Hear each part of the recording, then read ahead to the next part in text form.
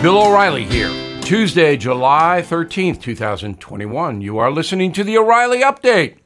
Here's what's happening across our nation. Big rise in inflation. Pro-democracy protests erupt in Cuba. Mayor de Blasio rejecting the CDC's mask guidelines for students. Homicides in D.C. hit a record high. Cartel violence in Mexico causing vegetable shortages in America. And a new study ranking the worst tippers in the country.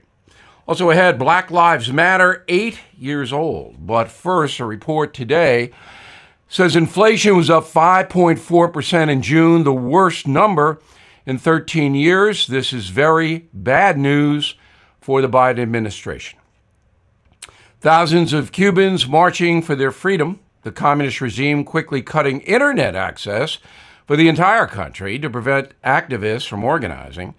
Despite videos showing starving locals screaming for democracy, the U.S. State Department at first said the unrest was caused by COVID, which is bull.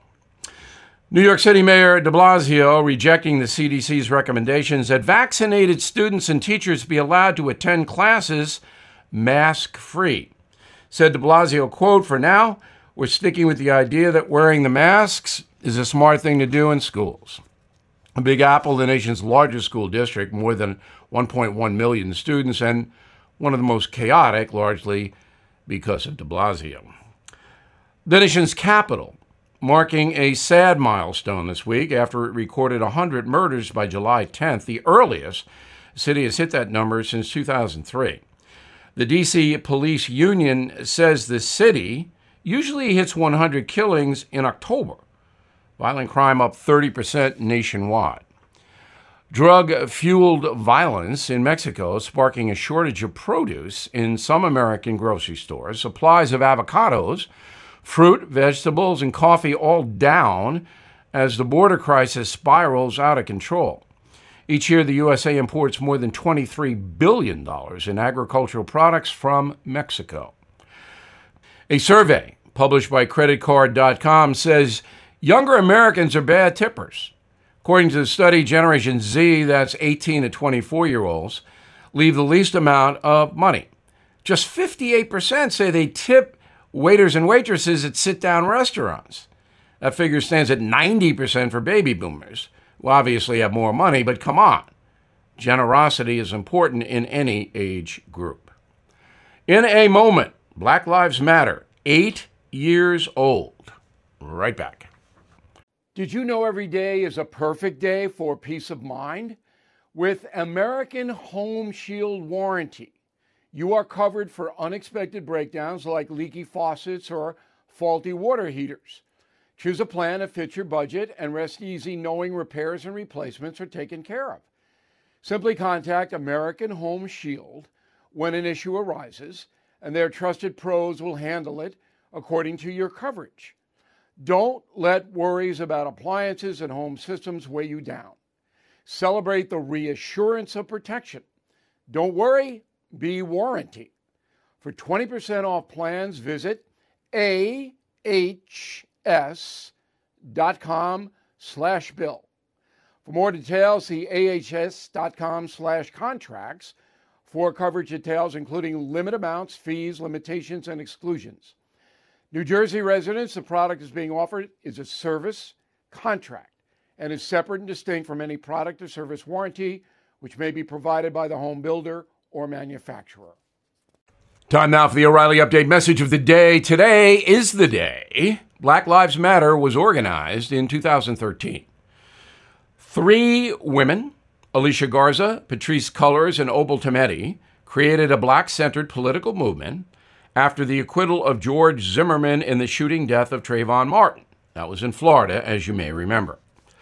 The Black Lives Matter Foundation, now a global organization, USA, UK, Canada, other places, whose mission is to eradicate white supremacy and build local power to intervene in violence inflicted on black communities by the state and vigilantes. That's a quote. The BLM Foundation is also a self-proclaimed Marxist group. Nevertheless, Black Lives Matter donations are through the roof. About $100 million in 2020 given to the group. Companies donating: Nike, Disney, AT&T, Delta, Coca-Cola, many others. A poll last December from Pew says, quote, a majority of U.S. adults now express at least some support for the movement, but the 55% number is down from 67% in June 2020. So BLM is losing popularity. Founder Patrisse Cullors had to resign 2 months ago after journalists found out she was buying multi-million-dollar real estate in California. For a Marxist, that was a head-turner. The problem, generally speaking, about Black Lives Matter is the militancy of the organization. It is dividing Americans over skin color. Now, there should be reform and an awareness of the African American circumstance in the USA. Sometimes blacks are not treated fairly. The pursuit of happiness in America should be equal. Most good people would agree with that. But Black Lives Matter seeks to tear down the entire American structure and impose a new totalitarian regime. And that's dangerous to every American. We simply cannot have the most powerful nation on earth, a place where more people can seek opportunity than anywhere else on the planet. We simply cannot have the system that provides that opportunity destroyed. We also can't have violence. And Black Lives Matter provocateurs have fostered violence all over the country.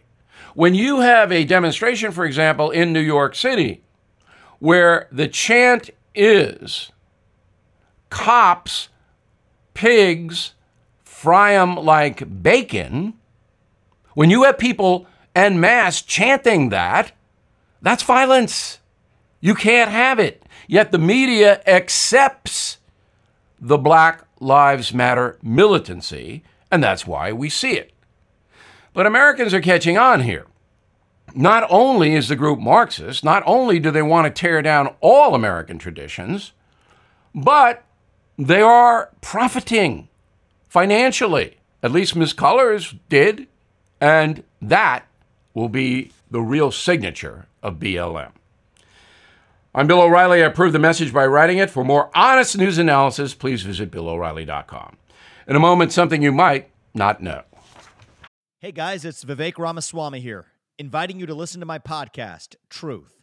We just relaunched it after the campaign, and we are already riding up the podcast charts. Here's why. I think that hard, in-depth conversations about the tough issues is the only way we're going to get this country back. Because make no mistake, we are currently in a war for the future of America, and you cannot win a war unless you're willing to speak the truth.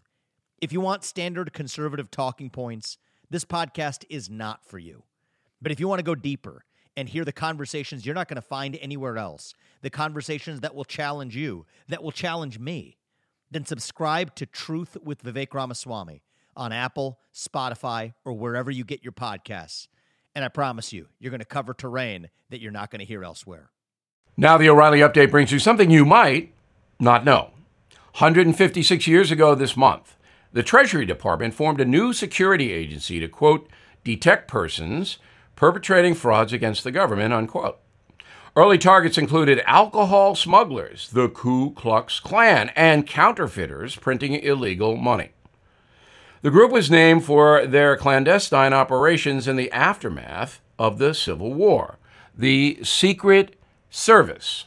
Here's the story.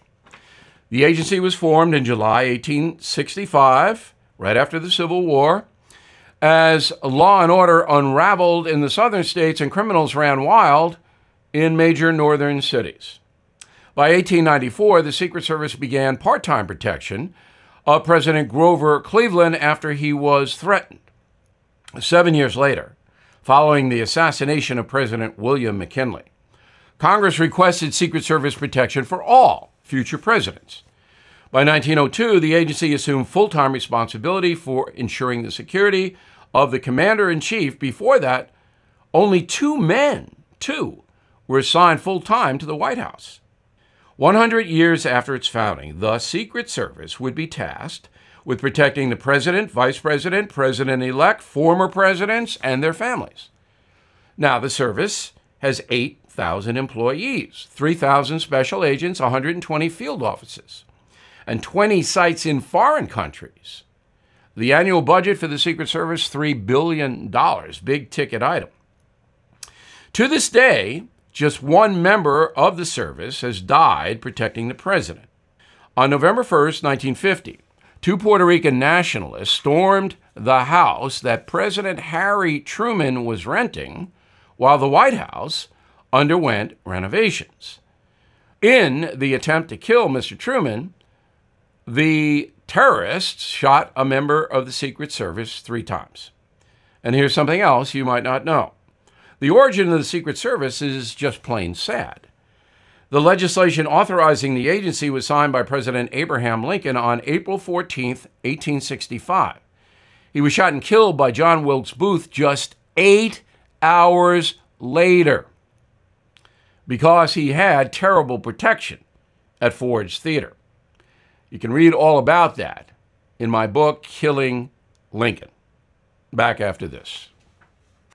Who is there for the families left behind when a service member or first responder dies or is catastrophically injured in the line of duty? Who is helping our nation's homeless veterans? And who is helping our nation keep its vow to never forget 9/11? I'll tell you who. The Tunnel to Towers Foundation. The foundation's In the Line of Duty programs honor our nation's heroes and their families. That includes its Gold Star, Fallen First Responder, Smart Home, and Homeless Veteran programs. The foundation's Never Forget programs engage people in 9/11 remembrance across America. Over 80 runs, walks, and climbs a year, dozens of golf outings and barbecues, and the Tunnel to Towers 9/11 Institute is helping to educate kids in kindergarten through 12th grade about our nation's darkest day, 9/11. More than 95 cents of every dollar you donate to Tunnel to Towers goes to its programs. This charity keeps its word and honors our nation's greatest heroes. Donate $11 a month to Tunnel to Towers at T2T.org. That's T2T.org.